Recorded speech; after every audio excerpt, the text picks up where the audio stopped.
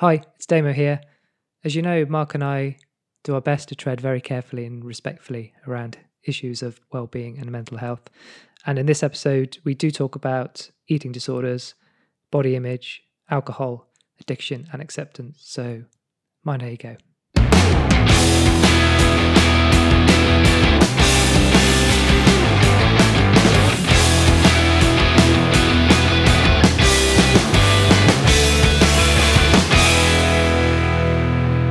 Hello and welcome to episode 11 of I'm Fine, a chat between myself, Damo, and recent survivor of seasonal flu, Mark. Hi, Damo. Hi.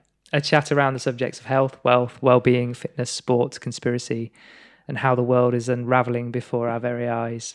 We're all work in progress, and this podcast is no exception. In short, it's a poke at our perfectly imperfect lives, and if we can make just one person feel like they're not alone in all this madness, then our work here is done. This isn't a special as such. No, but it's nothing special about it. No, but not much special about the other specials, to be honest. But I've got this episode is one for the lads. Yeah, let's just fall straight into. I put lads with a Z. Yeah, at the end because you're straight. Yeah, but interesting, our demographic is actually quite split. The Yeah. gender split, which I'm quite proud of, actually. Well, it was. I feel more we're appealing to the world. Yeah, which is nice, right? Mm-hmm. I don't think we're laddie. It's probably about as laddie as it's going to get. I think this is tongue-in-cheek laddie, isn't it? Is it? Yeah. No, right. it is. It is. Oh, okay. Otherwise, half of our listeners. We've lost half of them. I'm not a lad. Fair enough. Yeah. No, but I think, yeah, you're right. It's under a generic heading. It's of amazing how lads. much applies to everybody. Yeah. You know, it's amazing how many ladies have kind of gone, oh, that strength, I'm running, and maybe I should be, lifting some weights. Yeah. It's nice made use of ladies there after last week. Me going, we'll be Yeah. very careful of our language. Yeah. We're so woke. It's untrue now. Aren't we? Yeah. How are you doing anyway? I'm going to get that in early every time. And one other thing I'm going to get in. Yeah.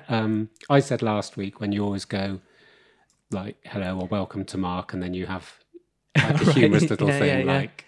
You look like you've got something written down. I have got something written down. God. I've changed since I've known you.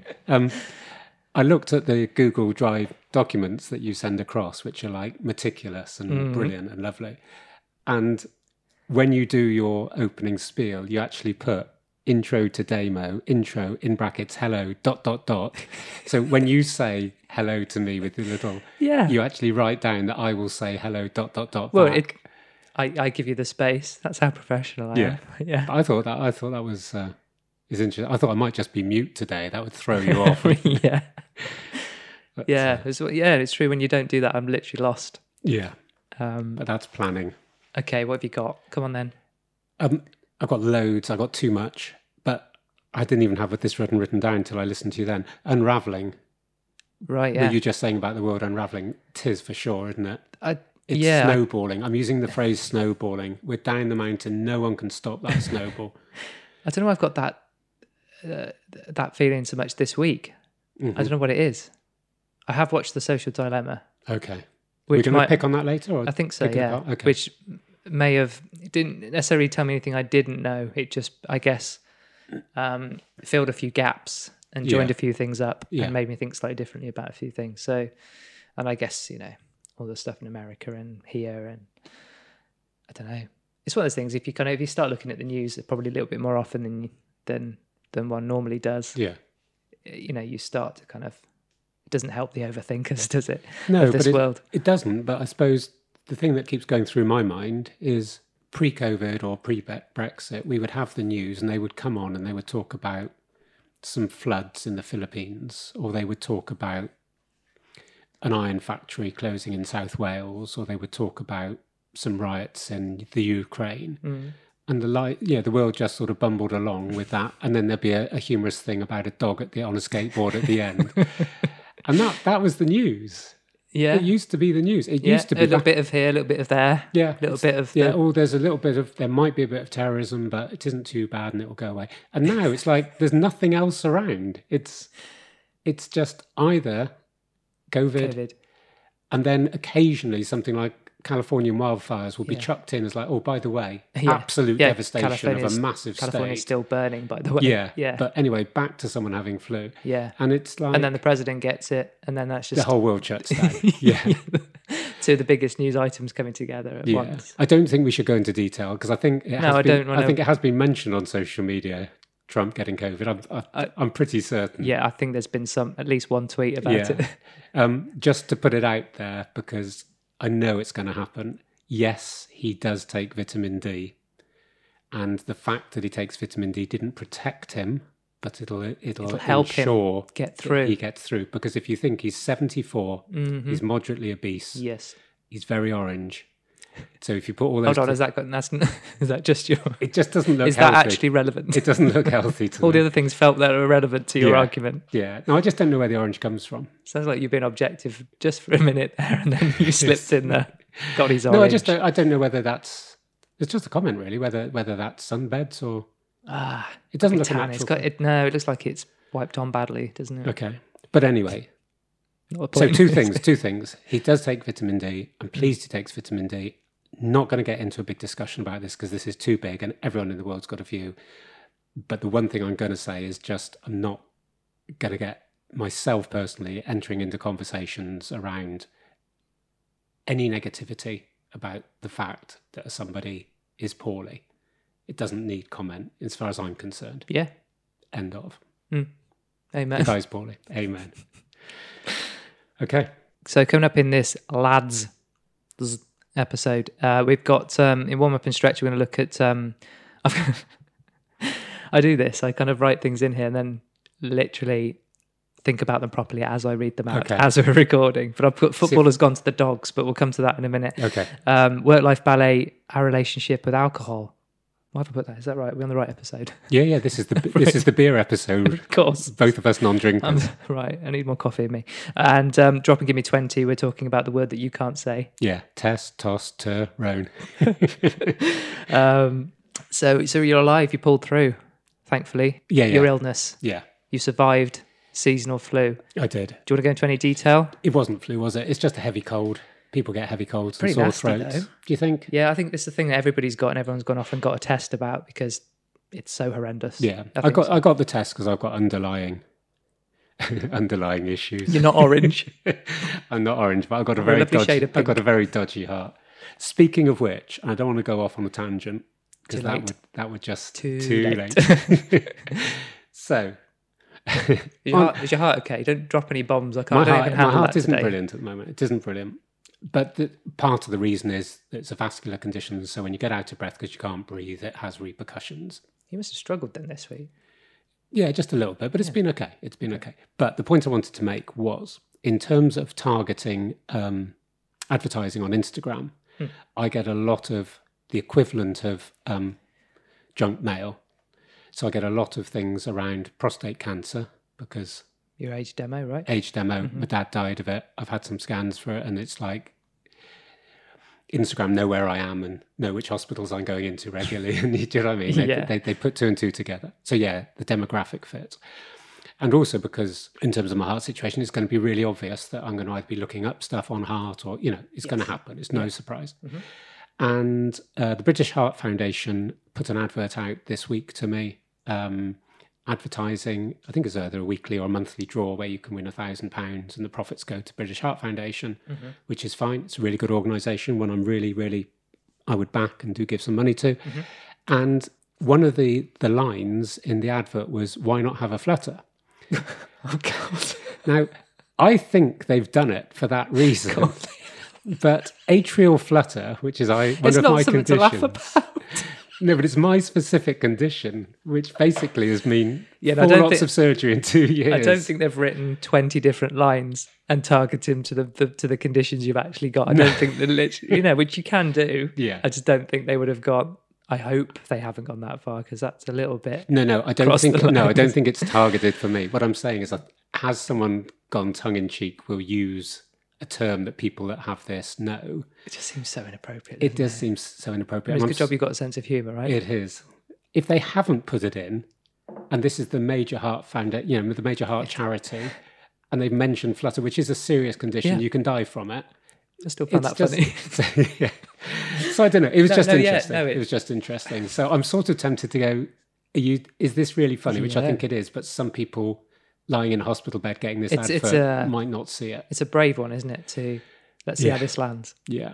It's either it's really clever or really stupid, isn't it? It's kind of... I took it as really clever. I liked it, but it did make me think, that is my condition. Yeah, I'm sure lots of people are like writing a stern letter as we speak, aren't they? Where were we? I just... you're well. I'm well. I'm fine. You're I'm here. good. Thank you. That's good. Thank you. Just a quick bookmarks. I did look up the sexual antics of dolphins. I don't think they're that naughty. Shh. Unless I'd look. Yeah. Have you not watched the videos? I didn't. Well, I read with people. What? Oh, come on. I just said, look, what did you go? Bloody Disney Channel. Donnie the dolphin. It's real life. I think I literally put in the same Smiley dolphins. Miami Dolphins. How to please a dolphin. You just put in Miami Dolphins and watch just hours of American football. Dolphin films with happy endings. Sort of Free Willy with dolphins. Well, we're talking about willies. Yeah. I mean, there was an interesting thing about their willies, which was their how massive they are and how kind of they hook flexible. Yeah, they kind of go in there and dogs do that as well. And again, this thing you don't know what to believe, but it said they're pretty much aroused. The male dolphins are pretty much aroused all the time. Yeah. Then immediately thought, does that help them in the water or slow them down or help as a kind of keel? They have those big yachts, isn't it, where they have the two sort of things at the side. Yeah, but he's got one right down the middle, I'd imagine, right? I couldn't find any pictures. Boy, did I look. A lad special, and Damo's looking for. But if he's got one on all the time, he's not going to be. They fly through the water. They can't, unless it's just the female ones we see doing all the. The ones at SeaWorld don't have them, do they? Oh no, they wouldn't let them. No, scare the kids, wouldn't it? Take their eye out. Yeah. Anyway, from what I read, they didn't seem that bad. They like a bit, and they probably do it all year round for fun, as well as actually. All right. Well, you need to send me. You need to educate me. Yeah, I think that's fine. I'm happy that you just think dolphins are happy, and that's why they're smiling all the time. I've kissed a dolphin. Move on. I've got a picture as well. Her name was Dot. Move on. Okay. I looked up also. Computers be truly random. I mentioned that thing and I thought I'm well out of my depth here. I looked it up and found an excerpt from Professor of Computer Science at MIT. It's got MIT on it. They know what they're talking about. Yeah. Right. It's this guy called Steve Ward. I don't know how much this was all attributed to him, but I'm going to give him the credit anyway. But I found a little excerpt which I'd like to read to you now. Your eyes just glazed over.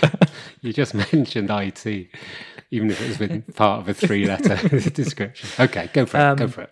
He says, there are ways that machines can generate truly random numbers, and the importance of true randomness is not to be underestimated. If you go to an online poker site, for example, and you know the algorithm and seed, you can write a program that will predict the cards that are going to be dealt. Mm-hmm. Truly random numbers make such reverse engineering impossible. There are devices that generate numbers that claim to be truly random. They rely on unpredictable processes like thermal or atmospheric noise, rather than human-defined patterns. The results might still be slightly biased towards higher numbers or even numbers, but they are not generated by deterministic algorithm, which I liked. You can point it to something that is far, as random as it could be, like the weather or something like that. But almost by deciding where that's been there's a pointed, bias. Yeah. Interesting. I guess as long as there's human interaction, you could argue there's a bias, couldn't you? Yeah. I mean, how random are dice when you throw dice, really? Yeah, if you're choosing the weather or the atmospheric noise to be the predeterminant of random, it isn't random because you've chosen that. Yeah. Interesting there, though, that you said there's a propensity. I'm using the word propensity. Just it's a nice word. Yeah, thank you. Word of the day. There's another word of the day. I'll bring it out in a minute. Sorry, contrite. Showing remorse. Uh-huh. Where were we? Oh yeah, no. So the point I was going to say is you read out there that there was a bias towards even numbers, which takes us back to my alarms. Yeah, it's interesting. Yeah. I don't know what I didn't again look. I think like most things, as I always say, you can drill down into that specifically. But I don't know why. I'd be drawn to higher numbers. I guess maybe if atmospheric pressure is in the high numbers. You're out of your depth now, Totally. Yeah. Should I move on? Yeah, move on. You're just making stuff up. I've got an apology. Okay. About painting bodies, because I was so adamant that you shouldn't be here right now because you painted your body, and all those 400 people that did paint their body in that picture should be dead. So it's my apology for jumping on a myth, I guess, an urban myth. I don't think it deserves an apology. I think it just made me worried. Because people went away going, "Oh, yeah, he could have died." You know, I don't know how. But you quoted James Bond as your source. Well, it was exactly that, and I found he isn't real. Seriously, sharp. Yeah, I mean that was the thing. That's where it came, and that stuck in my head. And you think, how many other things have we got stuck in our head? For us, undeniable facts, and you will literally fight someone to the death. Going, we're back to who's right and who's wrong, and how much you feel about either side. But I was absolutely adamant that you were, and you were skeptical when I was saying that everyone had survived, or that everybody hadn't got. Yeah, then I started looking at the photo. I got one. I still can't find you on there. Maybe we'll have to do the competition. The one you put. Should we do a competition? If someone could, it was like spot the ball, isn't it? If someone puts across. I tell you what, it's more like Where's Willie? This is a lad special, isn't it? Already. Oh God! I tell you what, I didn't mean that. We're going to have to explain spot the ball to our American. Oh come on, they have it in America. They don't have to spot the ball. Of course they do. They don't have soccer. No, you can do it. But they have balls. Yeah. Okay. We'll allude to in that other game that they play that they call football that clearly isn't football. Yeah. Sorry, America, but you're wrong. I was going to be I've got a section on how into America I am at the moment, and you just. It's more like rugby than football, isn't it? Yeah, but I want to say something positive. I mean, I know that you think what, I don't know, 1% of the game will actually kick it, right? What are we talking about now? American football. NFL. Yeah. There isn't hardly any kicking. It's all throwing, catching, and running. Yeah. So the term football is a misnomer. Yeah, I get that. American handball. No, handball's a separate sport, isn't it? Anyway. Okay. I'm going to rescue America. I like NFL. Yeah. I do. Back to Miami Dolphins. Who was the guy, the quarterback? Dan Marino. There we go. Arguably the greatest of all time. Going back to the question, that would be fun. Is there a question? Yeah. You said about... Painting bodies, I've got a... Sorry. Yeah, but you said about people trying to spot... I think you put... Did you put something on Insta story? With the picture, the high-resolution picture of the... It wasn't the mass nudity. Was that on an Insta story? Yeah, so the picture, the actual final picture, I couldn't find a high-res of. No. I could only find a high-res of almost like one of the production team's shots. But you know where you are in it. So I thought if we put the picture up and then people put on Insta and then literally put a cross on their Insta story and tagged us in it of where they think you are. Bearing in mind about spot the balls. Yeah, only about 20% of people listening have ever seen me. But it's still worth a go, isn't it? Well, that's the whole point. Spot the ball, isn't it? You don't know where the ball is. Okay. All right. If you knew where it is, it wouldn't be a game, would it? And you're not entering it. Is there a prize? Well, we should give prizes. There is a prize, yeah. Okay. The prize is going to be a bag of coffee. Okay, liking this. You want to put some of your granola in there? Okay. Because that's really nice. All right. If it goes to America, we might have to get it sent pretty quick. But no, the granola lasts 3 or 4 weeks. Oh, is it? Oh, cool. I'm making a new batch. this evening. So yeah, granola and coffee for the winners, and we'll put it up on Instagram. Yeah, that's enough, isn't it? That's what enough. do people want? Goodness sake. Anyway, I found another excerpt about the painting bodies. Okay. So another common fear of body paint is whether a head-to-toe coat can cause a person to suffocate. This likely comes from this definitely comes from the James Bond movie Goldfinger. In 1964, when the film came out, the villain Goldfinger kills character Jill Masterson, played by Shirley Eaton. By covering her in gold paint, causing her death by suffocation. An urban legend spread that Eaton actually died on set from asphyxiation from the same gold paint. However, this is physically impossible, as Eaton is alive and well. Okay. Where does she live?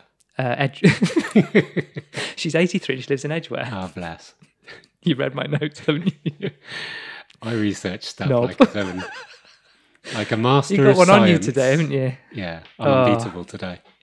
So we don't breathe through our skin, we breathe through our noses and mouths. And all that needed was a idiot at the end of it. Therefore, covering your entire body in paint won't cause you to suffocate no matter what Goldfinger does. So there we go. I thought it was, wow. Legend blown.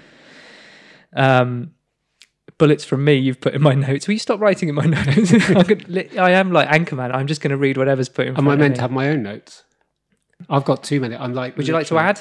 I'm like the pick and mix of. I don't know where. I just realised I've got a competition to do. Yeah. It's the A word. I'll tell you what. Admin comes to mind. Work out how much that's going to cost. What to say? Then we won't do it. Then we'll decide if we want to do it or not. Depends how much we value people. Yeah, we'll send you a free prize, but you need to pay for it. Yeah. No, sent a package yesterday. Very small parcel. Yeah, just a small envelope. Guess how much? Next day delivery. £1.50. 12 quid. 12 quid. No. All right, I'll say it again. 12 quid. Yeah. What happened to my voice then? 12 quid. And for Americans listeners, pounds. But yeah, £12. And the interesting thing was, I was in the post office and I said, I need this next day delivery, please. And she went, Monday? And I went, No, Saturday. And she went, that's £12. She went, Monday's cheaper. And I'm thinking, because that's in 3 days' time. And she was like, honestly. She was trying to do me a favour because it was an extra 3 quid for a Saturday. Talk about the world unravelling. £12. What is going on? It wasn't heavy. No. Well, the atmosphere was after that. After that bombshell. Oh, it was blue, was it? Just smashed the screen. Did you lose your temper? I did. I said, sod mindfulness. I was going to say.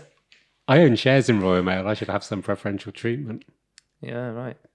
Okay. Well, so in one way, you're happy with the fact that it'll show my dividend. People are getting absolutely ripped. Yeah, 12 quid. I could have bloody driven there. Well, yeah.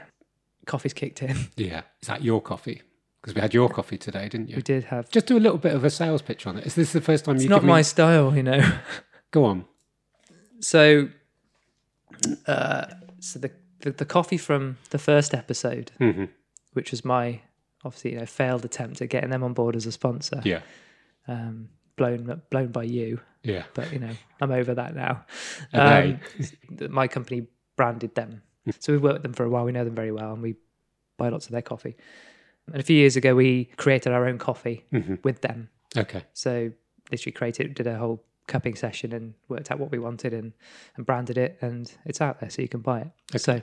So the winners are going to get So they'll be getting I'm Fine coffee, as we're now going to call it.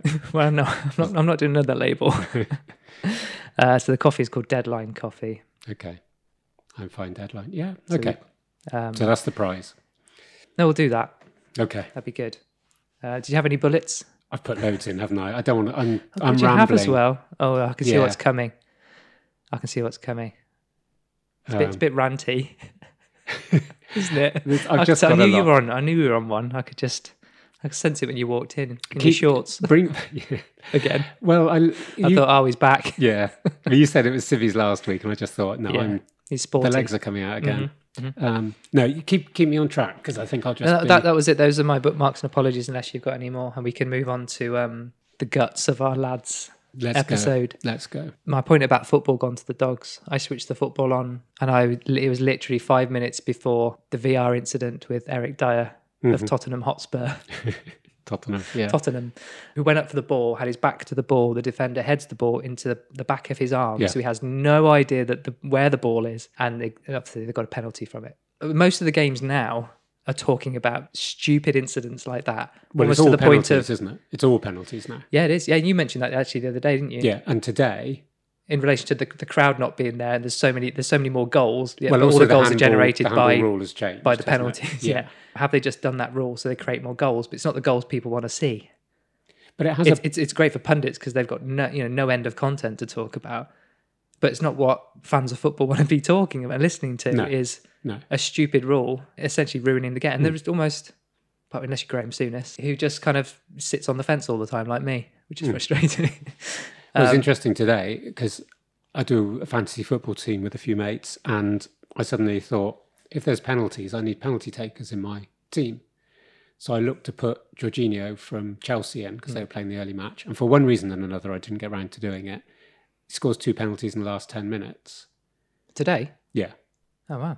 And so, penalties, been more penalties than ever. But they're now thinking of bringing a subjective element into the actual rule. So there'll be a change to the law, but there'll be some degree of But I don't think they do that halfway through, or partly way through They're a talking season. about it just because it's so rubbish. It's so rubbish, yeah. What's frustrating is now in the VAR, the referee is going to the screen, which has been on this pretty much gathering dust on the side of the pitch for the last 12 months or however long it's been going. Now they're going to the screen and still making stupid decisions. Yeah. But those decisions are based on the rules, so you can't. So they're not stupid. They're not. Yes, I mean it's just a stupid law that is upheld to the letter. Yeah. So, but it's interesting in terms of, we were talking just then about America, and I think a lot of the stuff, because of what's happened over there politically over the last few months, some of the NFL matches are now hardly being watched. Am I right in this? I don't know. I don't know. I think television audiences. Maybe they can write in and tell us. Yeah, I'll check this in the thing and then issue my apology in the next one. I think there's massive decline in the audience. Right. And I think I used the term the other day about opposition to America not attacking through nuclear bombs, but letting America eat itself by that sort of. And I think that's the same thing with sport, because last 10, 15, 20 years in this country, we've seen the highest level of sport, of football, become, massive, ridiculous amounts of money. Mm-hmm. But people forget that it wasn't that long ago that the first division was almost collapsing, that crowds were really low, that there was football hooligans, that nobody was really interested in football. Mm-hmm. The rebranding has got it. And now is football eating itself? Because they were saying, arguably you don't have as many of the negative things. I mean, it still exists. There's still racism in the game. There's less hooliganism with no crowds. Yes. Who knows what they're doing at home? Yeah. In the back gardens. I don't know. Maybe they're still getting practice in. I don't know. But, it's generally been a lot better, hasn't it? I think it has. It has, but it show what a sort of tenuous hold it has in terms of you and I, who've admitted that football was a major part of our life. Yeah. The passion has definitely gone. Now, well, for me, I think we talked about it last time that the crowd has had the lack of crowd has had a lot to do with that. But I wonder whether people are actually almost viewing football. So there's this. We don't think it's a money, because there's too much money in.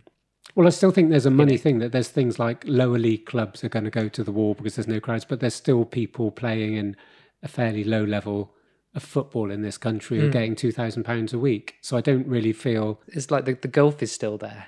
Yeah. Between the Prem at the top and the third? Yeah. Is that right? Well, it'd be Division 1, but it'd be the third tier, wouldn't it? Yeah.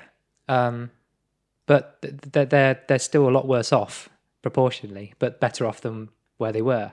Because the money must have filtered down, and they get into televised FA Cup games. Yeah, yeah. Then there's going to be some money for them. Probably a lot more money than there ever was. But the gulf is so big, they're almost better off. I mean, like now, they're really struggling. They haven't got the reserves, the money reserve to survive. I think that's the point I'm making, more than the gap between the haves and the have-nots, is that your average Joe footballer who could be on £1,000, £2,000 a week, it becomes a lot more stark when the people that would have gone to watch your average Joe footballer wouldn't mind that they're on that sort of money, because they're providing the passion for our Saturday afternoons. Yeah. And you have a loyalty to a club and you accept that that's market forces. What I'm saying is, if there's loads of people this winter going to be unemployed or going to be severely restricted financially, when the football industry comes like, we're really struggling, we know you're really struggling, but you're still struggling on £2,000 a week. Do you know what I mean? It's that, and I see the clubs are going to be in a real quandary about this, and they're going, but it's like, I feel my connection is going from not physically being in the ground, not physically seeing those people. Yeah. It now just becomes a result. I guess most of the emotion is going into the discussion about these almost stupid incidents. Yeah. That's almost where our kind of energy is going, isn't it? Even our kind of the stresses that build up in us, you go to the football and that's where everyone shouts and jumps up and down. And and those are your memories, aren't you? That's your connection with a club, not reading text on your phone that says they've lost again. Yeah, not just going there and watching a game and going, great, bravo. Yeah. You're investing in that, aren't you, emotionally? And it can relieve stress as much as make you more stressed, I guess. But that's the relationship with football and sport, isn't it? Yeah, it's going to be up and down. It's a living, breathing thing. Sorry, going back to your Eric Dyer, I thought you were going to reference him leaving the pitch. Did you hear about that? No. He left the pitch. Well, about this incident? No. I think in the next match to go to the toilet. What, halfway through a game? Yeah, I think Jose Mourinho followed him down. I didn't read it up, I just heard. Have you added that bit in? No. Well, they both went to the toilet. I think Jose was just like, I don't know. What, worried about it? Yeah, just. Did you actually go to the loo? Yeah. Huh. I don't know if it was. Which one, do you know? I know that was. Not which toilet. One or two. Maybe that's why Jose went. Yeah. Wet wipes. I don't know. It's all about the detail, isn't it? But he did. But that's probably the story, really. Not like Gary Lineker. Man goes to toilet. Yeah. Not like Gary Lineker who just does it on the pitch. Oh, don't start go at bloody Gary Lineker. You don't like him? Oh, I don't your face. I don't know. No, I don't mind him. I don't mind him at all. The only thing that I'm finding a little bit, Gary Lineker has taken on a mantle of Politico, hasn't he? Yes, because of his position. Mm-hmm. And I'm not saying whether I agree or disagree. And I know he's doing a lot of stuff around promotion of positivity around refugees at the moment, and is evidently going to take a couple into his house. Yes, they are, and he got a lot of stick for that, didn't he? But not giving him stick at all. I'm not being negative. No, he was for that. But it was interesting that he made some comment about Donald Trump paying $750 tax over a certain amount of time. Yeah. And there's two things about this. One is that the tax system as such isn't necessarily, a lot of Trump is invested in property. So it isn't necessarily that you can just go, oh, you're a multimillionaire and you haven't paid tax. There's more to it than just that. It's sat there as assets rather than cash in the bank. But it is what it is. And in some ways, whatever's happened, there's whether it's corruption, whether it's avoidance, whatever. But Gary Lineker felt the need to comment on that. But a couple of people have brought up the fact that Gary Lineker has invested in a property consortium or a property development or something in the Bahamas that comes under, I think it isn't tax avoidance, isn't it? There's two phrases. There's one... Tax evasion and avoidance. Tax evasion and avoidance, that's the two difference. But it's one or two things that I think one or two people who sign up as being, proudly British and proudly doing the right thing. People like Paula Radcliffe, who's now living in Monaco as a tax haven. Right. Mo Farah, who's no longer... Most of the F1 drivers are there. Yeah. It's a difficult one, isn't it? I know you put some stuff up on social sometimes and I'm like, okay, just people, we have different... You're very pro-millionaires, aren't you? No, I'm not. No. Well, I don't have any objection to people having wealth. No. Amen. That wasn't it. I was going to expound a little bit. What I think is so difficult, and it's so easy to jump on people for having too much money. Mm-hmm. But of course, too much can just be more than that individual. You've got more money than me, therefore you've got too much. You don't need it. But of course, you don't need to have £1 billion. No. If you are a billionaire, doesn't mean you have £1 billion in the bank. Let's get that right for starters. Like you just said, you could have lots of property and you could be worth £1 billion. I'm sure you'd have a few million in the bank that you could get or hold of straight away. But most of it is tied up, or it's in shares or stocks. It's of value rather than pounds and pence in the bank. I've got no objection to anyone working hard and earning it and doing what the hell they want with it. Yeah. If my accountant came to me and said, Damo, there is a better way of doing this. There's a more efficient way of doing this. Or there are these government grants or government schemes available to help you offset your corp tax. Just give you money towards whatever. Of course, I'd take that, wouldn't I? Yeah. If someone said they can reduce my tax bill, I'm going to look into it. You? Yeah. And what I'm not going to do is start creating shell companies in the Netherlands and arsing around with that. Or creating films. Did you see that? There was a tax thing, there's a zero tax on films, wasn't it? And loads of people were making films that were making massive losses, but it was like a tax. It only seems to be the people with more money than God who do that, or have the ability to make more money than God. Yeah. I shouldn't bring him into it, should I? No. Or her. But that's where I start to feel really uneasy. It's like you've got plenty. You can give a lot of it away and do some really good things with it, and you still be okay. Because generally, they're not the people going to the effort. So if someone said to me, "You can do that," you got to spend 3 or 4 months of your life setting all these companies up, and be like, I honestly can't be bothered. Yeah. But if someone else said, "I'll go away and do it," you don't have to worry about it, and I can afford to pay someone to go and do that for me. I am then in the camp where go, you know what? Don't bother. I don't need to, and 2, I'm just literally paying you for the sake of it. Yeah. And I know what you mean. Making sense. I think there's a point where people don't have to, but they do. Yeah. To just literally tear the arse out of the situation they're in. So someone else is arguably going to suffer, whether that's the country, whether that's individuals, or then it gets, hold on a minute, you're just becoming a dick now. Yeah. But I'm not saying you get to that, you earn this amount of money, then you start doing that and you become a dick. It's not that easy. But I'm all for people working hard, doing what they want with the money. If they want to sit on it, like Cyril Sneer from the Raccoons, cartoon reference. Okay. 80s, 90s cartoon reference. Someone who just literally bathes in their money. Yeah. Do that. I don't really care. Do what you want. Give it all away. I don't really care what you do with it. I mean, I'd rather people do good with it, of course, or give people jobs, help other people create wealth for themselves, help people better themselves and move on. Happy days. But you're saying that if somebody just tries to pay someone to find a way that their income grows and that extra income doesn't actually take you anywhere. You've got 65 million, but by doing this, you can have 68. No, exactly. Is it really worth? And even if you go, well, I'm going to give that 68. Well, no, there's a different way of doing that, because someone is getting screwed in order for you, i.e. the government or the NHS, whenever your taxes are going, roads, kids, whatever. Yeah, someone's getting screwed for you. So that would be the wrong thing to do, to screw someone to go and give it to good causes. That's just that is plain wrong. But why not set up a trust where money's just generating, and that goes into a good.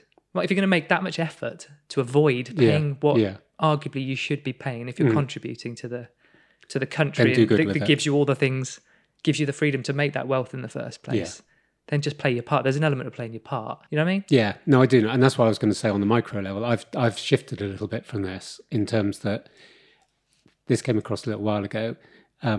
It's the typical, someone does some building work for you and it's like, that'll be 600 quid, 500 for cash. Yeah. And that's just part of society, and that's what happens, and you've saved yourself 100 quid. But what you've actually done, and this is being really high morals, I'm not, I'm going to the extreme now. Dragged your soapbox out. Yeah. What is actually happening is someone saying to you, if you give me cash and it doesn't have to go through my books, I do not have to pay tax on that £500. And as a reward for you saving me a third or a quarter of that £500, I will pay you some of the money I'm saving so that you benefit and I benefit. Exactly the line you just gave, but someone's always going to miss out. Yeah. And I've had it from my PT work. Sometimes people will go, I'll pay you cash. How much for cash? Yeah, people don't try and knock me down. I am fairly strict about the payment structure. Well, I have about 8 different payment structures, but you're at the top end. I was going to say. But no, it's the point that I'm thinking to myself, I think sometimes people would look to give you cash thinking, I'm doing you a little favour, it doesn't have to go through the books. Even I don't expect anything back, but here you go. And in the same way, the builder would go, I'm going to knock some off. But it's also the situation, just going back to the bit that I'm saying about why I would stand on my moral soapbox on this, is that over the last 6 years, I've had 6 operations, 5 of them been on the National Health, and 4 of those 5 have been for heart or brain. And I know how much they would have costed to be done privately. Yeah. The last one was £11,000 if I'd gone private. So even putting those together, there's 50 grand that I've got out of National Health. Yeah. And I'm sort of thinking, I'm going to need operations in the future. Can I morally go, I'm not going to say about all these 30 quids and 40 quids and 50 quids I'm getting, and then moan that, there's a big waiting list. So I think, and that's fine because I'm comfortable enough financially to be moral. Yeah. And I know that isn't going to be the case for everybody. If you decide to go private, you're still paying your taxes anyway, whether you're going to benefit from that or not. Yeah. You're still putting in for the benefit of, for the greater good. Yeah. Aren't you? And I know it's just being a little bit. And of course, it depends which way your moral compass points here. Yeah. But I think most rational people would go, that's a good thing to do. Yeah. I'd like to think. Yeah. Of course, there's the exception everywhere. I've had 6 bars of chocolate given to me in the last month by clients, not by you, obviously, but by other clients, as I like to call them, the valued clients. And I'll give you anything but my respect and love. Yeah. Is that that's not priceless? But I haven't declared those, obviously, to the tax people. So, I'm even there. Well, you have now. Yeah. Are we talking about the Bribery Act here? Are they bribes? Or no, I think do you have to declare that as gifts? You are meant to declare gifts, strictly in the letter of the law. Of what? I don't know what value, but there was something, I think, around teachers having to declare the gifts they get at end of term. Or the apple on the desk at the end of the I don't think that happens so often now. It's probably not an apple anymore. No, I think it's Prosecco generally. Yeah. I can remember A-class drugs. Being at one of my daughter's infant school at one stage, and it was end of term, and I saw this child literally coming into the playground with a 4-pack of cider for the teacher. It was just, they were about 6. Good old Bristol. Carrying 4 cans of Thatchers. Good. Okay, that started at football, but I think we might have just diverged a bit. Well, I'm quite happy with that because that's probably the first time we've talked about wealth. Okay. I think that's okay. Yeah, I think it's okay. I got an opinion across. You did? Yeah. Well, it's sketchy ground, isn't it? Because we haven't kind of talked about our kind of political persuasions. And I come from a family where we didn't really talk about it. They're often the things that can ruin friendships, ruin relationships, can't they? You know, wealth. Religion. Yeah. Politics, wealth, religion can be hugely divisive. Yeah. Can't they? Yeah. I haven't kind of grown up with talking about that too much. I think because of that, I think my parents are quite aware of the hot water you can get into by nailing your political colours to the mast. And I think it's even more prevalent now, especially when we're talking about, we've kind of mentioned the social dilemma, and it was really good because it was echoing what we were saying about you're either right or you're wrong. And there is no discussion or no room for discussion in the middle, which is terrifying. And I think that's what it's become now. Those, you know, you're red or you're blue in America and here. You know, you believe in a higher power or not. Yeah, broadly. Yeah. There's lots of other things in between, or you have faith or you don't. Whatever that is, that faith may be in. And I think you can have a relationship with anybody and then drop any one of those things in, and you could literally turn that relationship upside down. There's stuff about that on Twitter, isn't it? Someone like tweeting something and saying, I've just lost 80 followers because I've made this statement. Yeah. Or whether they used, you know, the BLM hashtag, or you know, they're either doing it and not really thinking about what they're doing and going, that feels like it's a good movement. And not quite realise the power of that. I was going to post something today on an Instagram story, and I didn't. And I don't think it's contentious, but because it alluded to race, I'm thinking, no, I think I might discuss it either today or in the next podcast, because I think if I have the ability to explain the point I'm trying to make, I can get away with. But I think if it becomes as blunt as text, or as blunt as a tweet, or as blunt as a photograph that goes this, and someone looks at it and goes and misinterprets what I'm saying, I'm trying to be in it very, very positive, but because there might be a slight sort of nuance that people don't get, I don't want someone coming back to me and going, I think we can. Your view? Because we'll be talking about acceptance in the next one, so I think that could tie in quite nicely. Okay. You sent me something today, which I challenged you on. Because of that, I didn't have the background. Yeah. So as a statement, I thought, that's bold. Yeah. You know, really? Yeah. I and then you gave me the context, and I went, okay. But I loved our discussion on that, by the way, that I posted something, your response was really, and mine was yes. Debate over. I'm right again. Exactly. But yeah, we can talk about the next one, because I think it's actually challenged my view on that particular subject. Well, let's hold that for the next one. So football's done. Football's over. Football's done. But wealth. I haven't got around politics, but I think I can naturally steer that into booze. Go on then, seamlessly. I'm trying to, in that mainly because of the point I've stopped drinking. Yep. How long? Is that the number of hours you're counting on your hand? What time was breakfast? Yeah.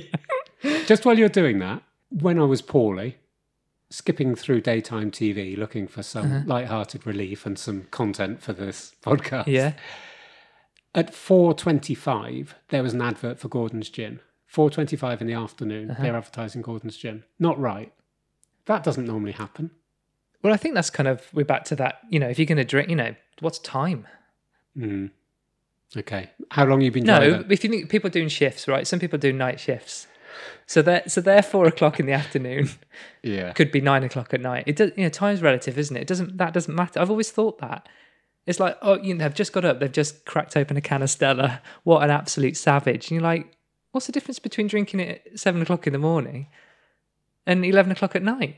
Or you stay up all night. It's all right. Here we go. So it's okay to go out on a big bender, night out, and still be drinking at 6:00 in the morning. You're a legend. Yeah, this is the lads stuff for you. You're a legend if you're drinking at 6:00 in the morning. Mm-hmm. Everyone will clap you. Bravo! What a lad! Whoa, get in there, son. Yeah. But if I was to get up at 6, you're reverting to type, aren't you? If I was to get up at 6 and crack on, it'd be like, you got a problem. You absolute, wouldn't you? Yeah. You would. So it's, again, but it's perceptions. It's, I just felt it was taking advantage of the situation. That's what I'm saying. What's the situation? Life at the moment. It's product placing. I know why they're doing it. It just felt uncomfortable. It's like it's $4.25. Get the gin out. Yeah, they've started. The Christmas advertising is the toy stuff is kicking in now. Whether people have noticed or not, it hasn't got jingle bells on it yet, but it won't. Jingle bell, jingle bells. Oh, nice. Oh god, yeah. I found a doormat the other day for my dad. Yeah, and I wanted one that says welcome or nothing. It didn't have to be a doormat. And so you wanted a new doormat? Sorry, you found a? Sorry, I wanted a doormat. Okay. He'd used a carpet sample as a doormat. Oh, right. I was trying to work out what your dad... Sorry, yeah, I'm with you now. And I thought, no, I'll treat him to doormat. And it said something like, come on in and have a gin or something. And it's like, no, I just want to say, like, wipe your feet, or... It didn't need to have gin on it. That's the point. I'm not anti-gin. Well, I was trying to bring this kind of seamlessly on, and you're helping, thanks. But, things like that, some sign right above my laptop here, which we've already referenced, the Prosecco, how classy people get wasted. I wasn't going to kind of talk about this. It's become almost a very accepted to drink, and to drink irresponsibly. Yeah, has become, and this is a bit like your tweet, which was your thing you sent me earlier, which we'll talk about in the next one. But I think it's about the framing of this. Okay. So the way drink and the attitude to drinking heavily, drinking regularly, how it's framed can make it acceptable.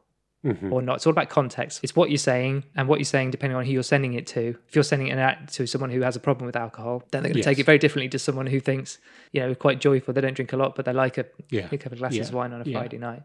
And you think of all the memes and stuff that goes around, mainly on social, about, just one glass of wine, and there's that classic gif of that woman with a huge wine glass just pouring wine all over her face. Funny, but you step back and have a different, reframe that. Yeah. Not funny at all. It's like me laughing at your heart flutter. It's not funny, but the way you're telling it that's my excuse. The way you're telling it was funny. So well, let's just so I think it can be dangerous, but I think, we're talking about not drinking. That's where I was trying to work out how. I wanted to know how long, because I didn't know you'd stopped drinking. You're not? No. Even though I hadn't turned up to training without a can. Can you put that gin down and bench press? No, I didn't know you'd stopped. Did you not? No. What, until I just told you? No, recently you alluded to it. Okay. We had some discussions about, because I don't know how long I've not drunk for, 3 years? I'm not sure. And how long have you not drunk for? 9 months. Okay. And what was your reason? My main reason was that I think I was starting to lean on it. Okay. I didn't know that either. No. What? The reason I'm reaching for my phone, this is going to come under the acceptance. Okay. I mentioned Sam Harris. Yes. Like, so in love with those podcasts. People, seriously, I think they're good. Are you subscribing now? You're paying, so so I get the fade out. I don't get the... they've been okay. They've been good. I paid for podcasts. I like the fact that people would pay for podcasts rather than just get it for free, but that's me for you. No, I think Sam Harris podcasts... Hold on a minute. ...should be played at school. Oh, yeah, because they're just... Well, anyway, he was talking to somebody around addiction, and I thought this was a great. And I don't want to go any further on this. I think when we come to our acceptance one in our next podcast, this will be another bit of stuff to talk about. But this guy defined addiction as continued use despite adverse consequences. Yeah, and that summed it up for me, because the adverse consequences can be different for different people, which is exactly your point about the way that alcohol is marketed. Yeah. It can be something that is seen as a funny card or a funny meme or whatever. Yeah, it is. And someone else is looking at that and thinking, shit, there's another trigger, there's another... Yeah. Or not realising, thinking, it's a bit of a laugh. Everybody's doing it. And... Well, what was your leaning? You mentioned leaning. You don't have to say addiction, I guess. No, but kind of what you just said made me think about that. And I think addiction always sounds like a horrible word, doesn't it? Mm-hmm. You say addiction, you think of people kind of huddled up in a corner, just shaking, or either coming off, or, do you know what I mean? You think the more extreme end, I guess, yeah. I guess you do. It's not a nice sounding word either. No. I was getting to the point where I started to cut back on it, because I noticed I was probably doing it a bit more. But it was that, if feeling low or feeling, down, and then feeling that was the thing that was making you feel better. Mm-hmm. But then you suddenly realize that you're into the kind of the ritualistic nature of that, where it's more of a it's not making me feel any better. But it's a habit. That's where you go. It's not making my mood any better. I'm just thinking it's almost like a comfort. Yeah. And you can find, and I've realized that you can find comfort in eating badly. So that's self-punishment. Be careful what I say here, because there's obviously trigger words in here. Yeah. That we'll have to put a warning out about. Yeah, definitely. And I think I've had a relationship with, not a serious one, but there's been some things about food and about drink that I felt but never realized what they were until maybe the last couple of years, talking about some things, hearing more stuff, reading about it, listening to other people's point of views, and the pieces start to come together. You go, hold on, that. Well, I'm a little bit of that, and I've got a little bit of, or I know why people treat their bodies badly by eating, or eating badly, putting the wrong things in their mouth, or drinking, or putting too much of that, or the wrong things, the wrong combinations of those things in. So, but I found myself kind of going, well, I've had the classic, I've had a tough week. I mean, they're all the cliches, aren't they? I feel knackered, I'm run down. Oh, there's a couple of beers in the fridge. And then you kind of, you smash 2 in, and you're like, I should have got, and then you are thinking, do I nip out, it's raining, do I nip out in the car and get, then you start, what am I thinking? One, I've just been drinking, so why, you know what I mean? And you start to go, hold on, why is that thought even entering my head? Or I've got to make sure I get more beers in so I don't even have the thought about going out and driving my, do you know what I mean? Yeah. It's when those things start to kind of kick in. Again, we're touching on the acceptance, when you suddenly accept that and let these things in and realize that they are real, I guess, and you're feeling them, and you're feeling them for arguably the wrong reasons. But at the same time, in January, I just, almost one that I just literally went off it as well. There's that kind of, I realised that, and the taste of it went. Yeah. And I wasn't getting any enjoyment from it. And I was like, what am I doing? That's just, so for maybe about 2 months, I just kind of, I couldn't even, the idea of drinking, the idea of it made me feel a bit ill. Yeah. And I haven't, and I've not missed it. And, I feel better for it. But I think where I was kind of going to go with it, and we're talking about, I guess, labels, even kind of talking, your political kind of persuasions or something. I think I found that even when you say you're not drinking, it feels like you're making a statement to people who are drinking. Yeah. And it suddenly becomes so much of a head to justify as well. And again, back to the acceptance, all the things we're going to talk about, where I've accepted the fact I'm not going to drink for my own reasons, I'm comfortable with that. Just by me saying I'm not drinking. Can be taken as a judgment. Yeah. Or, if I was a woman, I'd get, are you pregnant? Yeah. I mean, that's just absolutely bonkers, isn't it? I mean, I've seen that happen, and I've, women have said this happens a lot, so that isn't good. But I think there's that. If you're not, what's wrong with you? Yeah. 2, is everything all right? Yeah. Okay, explain the reason why you're not drinking, rather than explain the reason why you are. Yeah. I don't go. I never go, why are you? Yeah. Or if they know you're not drinking, and you're going, and they're saying, I probably do drink too much, and you go, well, why do you think you do? They suddenly think you're on your high horse. Yeah. All right, non-drinker in the room, giving it all the, look how much weight I've lost, blah, blah. It's like, no, I'm not. I was just... Yeah, I just don't drink. I have a mate that when I go to his house, he knows I don't drink, and he'll go, just have one beer. And I go, I don't drink. And he'll go... Just one hit, Mark. Just one hit. No, but it's like...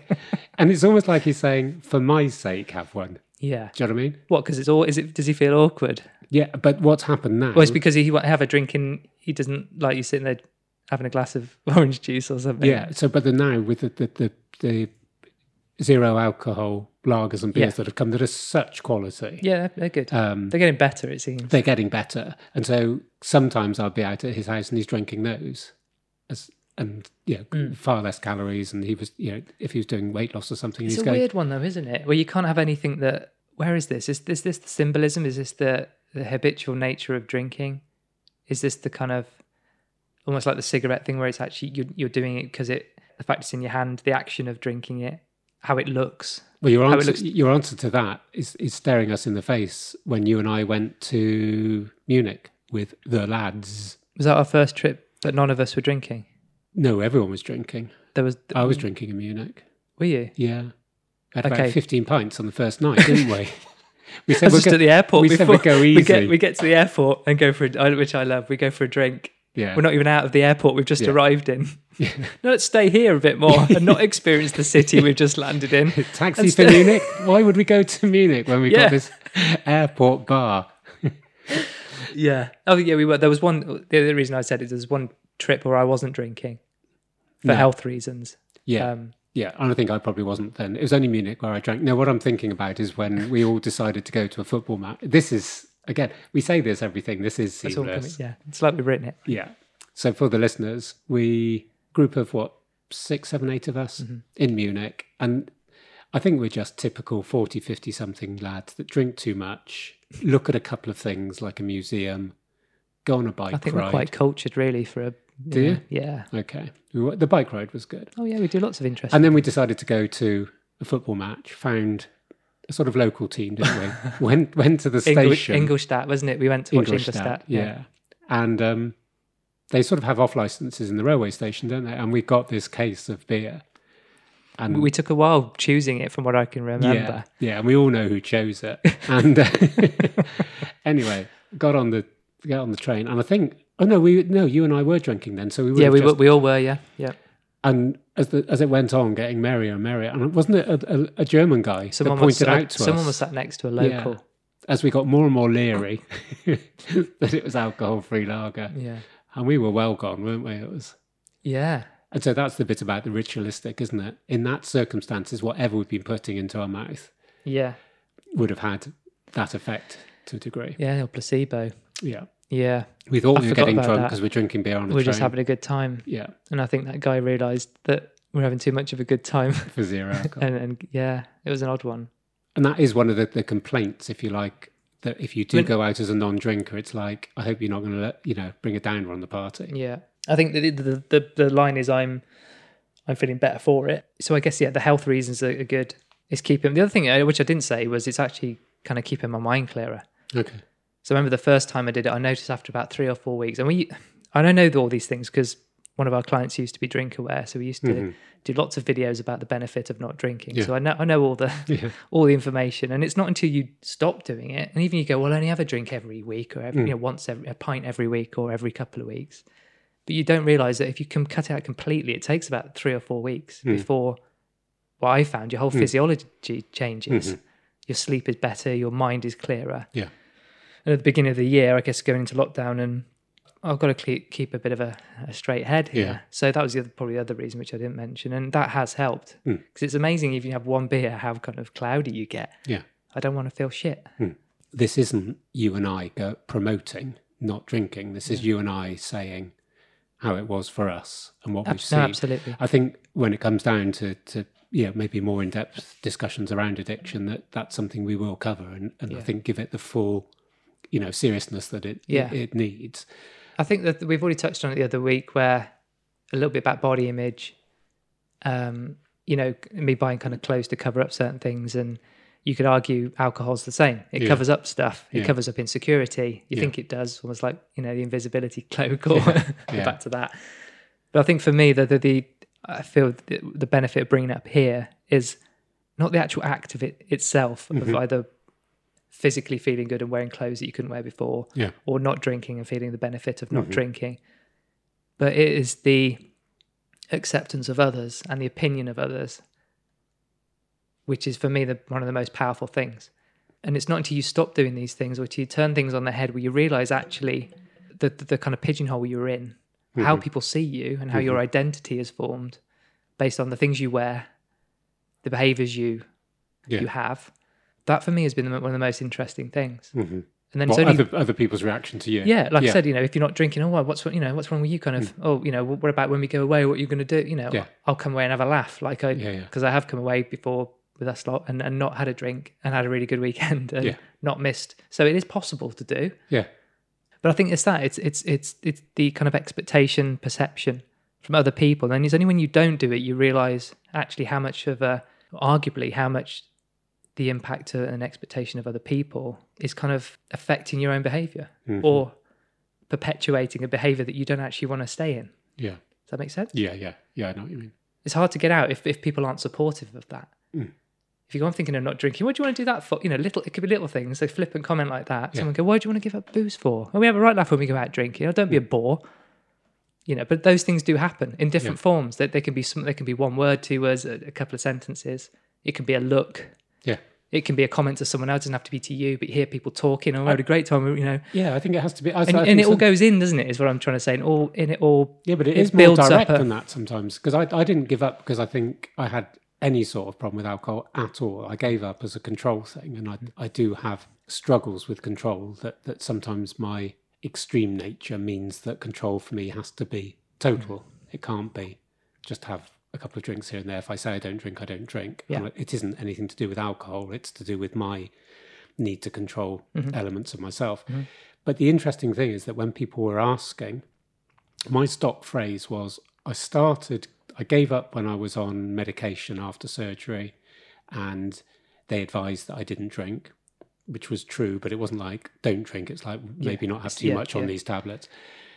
And then when that didn't wash, I said, I'm trying to be as good a sprinter as I can. And I think by drinking, it might affect my running by 1/10 of a second. And I'm going into this long scientific reason. And I stopped drinking because I didn't want to drink. But I couldn't. You felt you had to justify it. Yeah. So it was like, oh, you and your sprinting, you're so obsessive about that you won't eat. Your sprinting is so obsessive that you won't drink. And it was like, yeah, that's my reason. That's my excuse. And somehow that felt safer because they go, oh, yeah. Did you feel you had to get in before someone else did? Yeah, I had to come, and I use that with everyone. I don't know if it makes any difference at all. Or you might as well go out the leaflet. Yeah. Here's the reason I'm not drinking, just so I don't have to keep repeating myself to everybody else. But it's exactly as you say. I then don't go to them. Can you explain to me why you drink the amount you do? There's no need to justify that. I don't need to know. What you do with your life is fine. I'm not going to judge. Yeah, it's odd, isn't it? There's the kind of the paradox of it, isn't it? So, you know, it's actually bad for you. It's not good for you. Yeah. And I'm sure there's probably plenty of studies going, a little bit is, well, yeah. But overall, I think everyone can agree. Everyone can agree. There's a reason why you need to be 18 or 21 to go and buy it. Yeah, yeah. There is, isn't there? It's a health reason because it's not good for you. Yeah. Yeah. If you don't do it, you know, you're the socially, one having to say, yeah, you're not wrong, but you looked at sideways. I wonder if it's an age thing. I've got other people who I know who are sort of edging towards that situation, and whether it is not just drinking, whether it is just having had enough of it. Not even people that have any problem, just going, I'm not really into it anymore. I don't really want to have. Well, you realise it's always been a bit crap. Yeah, I can remember one of the lads, we were in Munich, and he came up to, this is about 4:00, and we came to some dodgy. Did we go to dodgy clubs in Munich? I don't think we do. Budapest was. No, of course we did. Oh yeah, it's the thing we do. Oh, that industrial estate. Yeah, that was dodgy.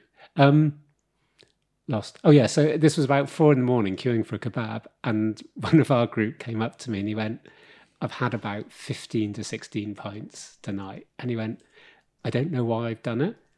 And it's that typical sort of 4:00 a.m, having a few regrets as the hangover kicks in. And I went, you've had a good time. It's fine. You know, and he went, well, back in the day, I would get drunk to either get laid, to get into a fight, or to pass out. Do you know what I mean? There was all of those things. Yeah. If it was a good night. Yeah. But in a way, I don't mean there was a reason, but there was an end result. You know, you go to a club and you'd be drunk, and then something would happen as a result of you being drunk. But the point he was making to me is, I've now drunk 15 pints because they were there. It hasn't taken me anywhere. It's just taken me to a hangover and a kebab, which I'm dribbling down my front. So it's called Cult Fabrik in Munich, where we went. Yeah, it's still there. I thought it was brilliant, that place. Although, actually, little story, we'd all had a little bit, hadn't we? And everyone got in the. You said you were drinking in Munich. Oh yeah, no, I had sorry. So you were so drunk I can't remember. Everyone pissed off in taxis and left me completely on my own. Yeah. And they did that thing where you suddenly go, Damo, you're in a foreign country, you literally have no idea where you are. You got here because you don't worry about how you get there. No. You don't do the kind of the Liam Neeson in Taken kind of with his balaclava and remembering how you got there. Yeah. And I just had that moment where I go, I've got to get my head straight here. And I did that thing where I tried to sober myself up just by thinking really hard. And then I picked up my phone and I had to do the one eye looking at my phone because I couldn't use two eyes looking at it. And then I had to go through, I had to find my email, find the name of the hotel. Yeah. And I just stood there and no one called me. I bet everyone got back to the hotel and didn't even realise I wasn't there. Well, I'm not going to say who you sharing. You were sharing a room with someone though, weren't you? Yeah. They're the person most likely to have realised. Yeah, well. Okay. I'm not going to mention his name. He knows who he is. He knows who he is. He's had to live with it. And he's probably not even aware of this story. But I eventually got back and you think, well, that could have ended differently, couldn't it? Booze. That's what got me in that situation. Yeah. And I wasn't sharp. And 7 friends that can give a fuck about you. That's the other thing. What's the moral of this? Get better friends and don't drink. It's not a bad moral. The only thing I miss, and it comes back to our weekends, when I don't miss the kind of getting to the airport and drinking, really. I don't miss any of that.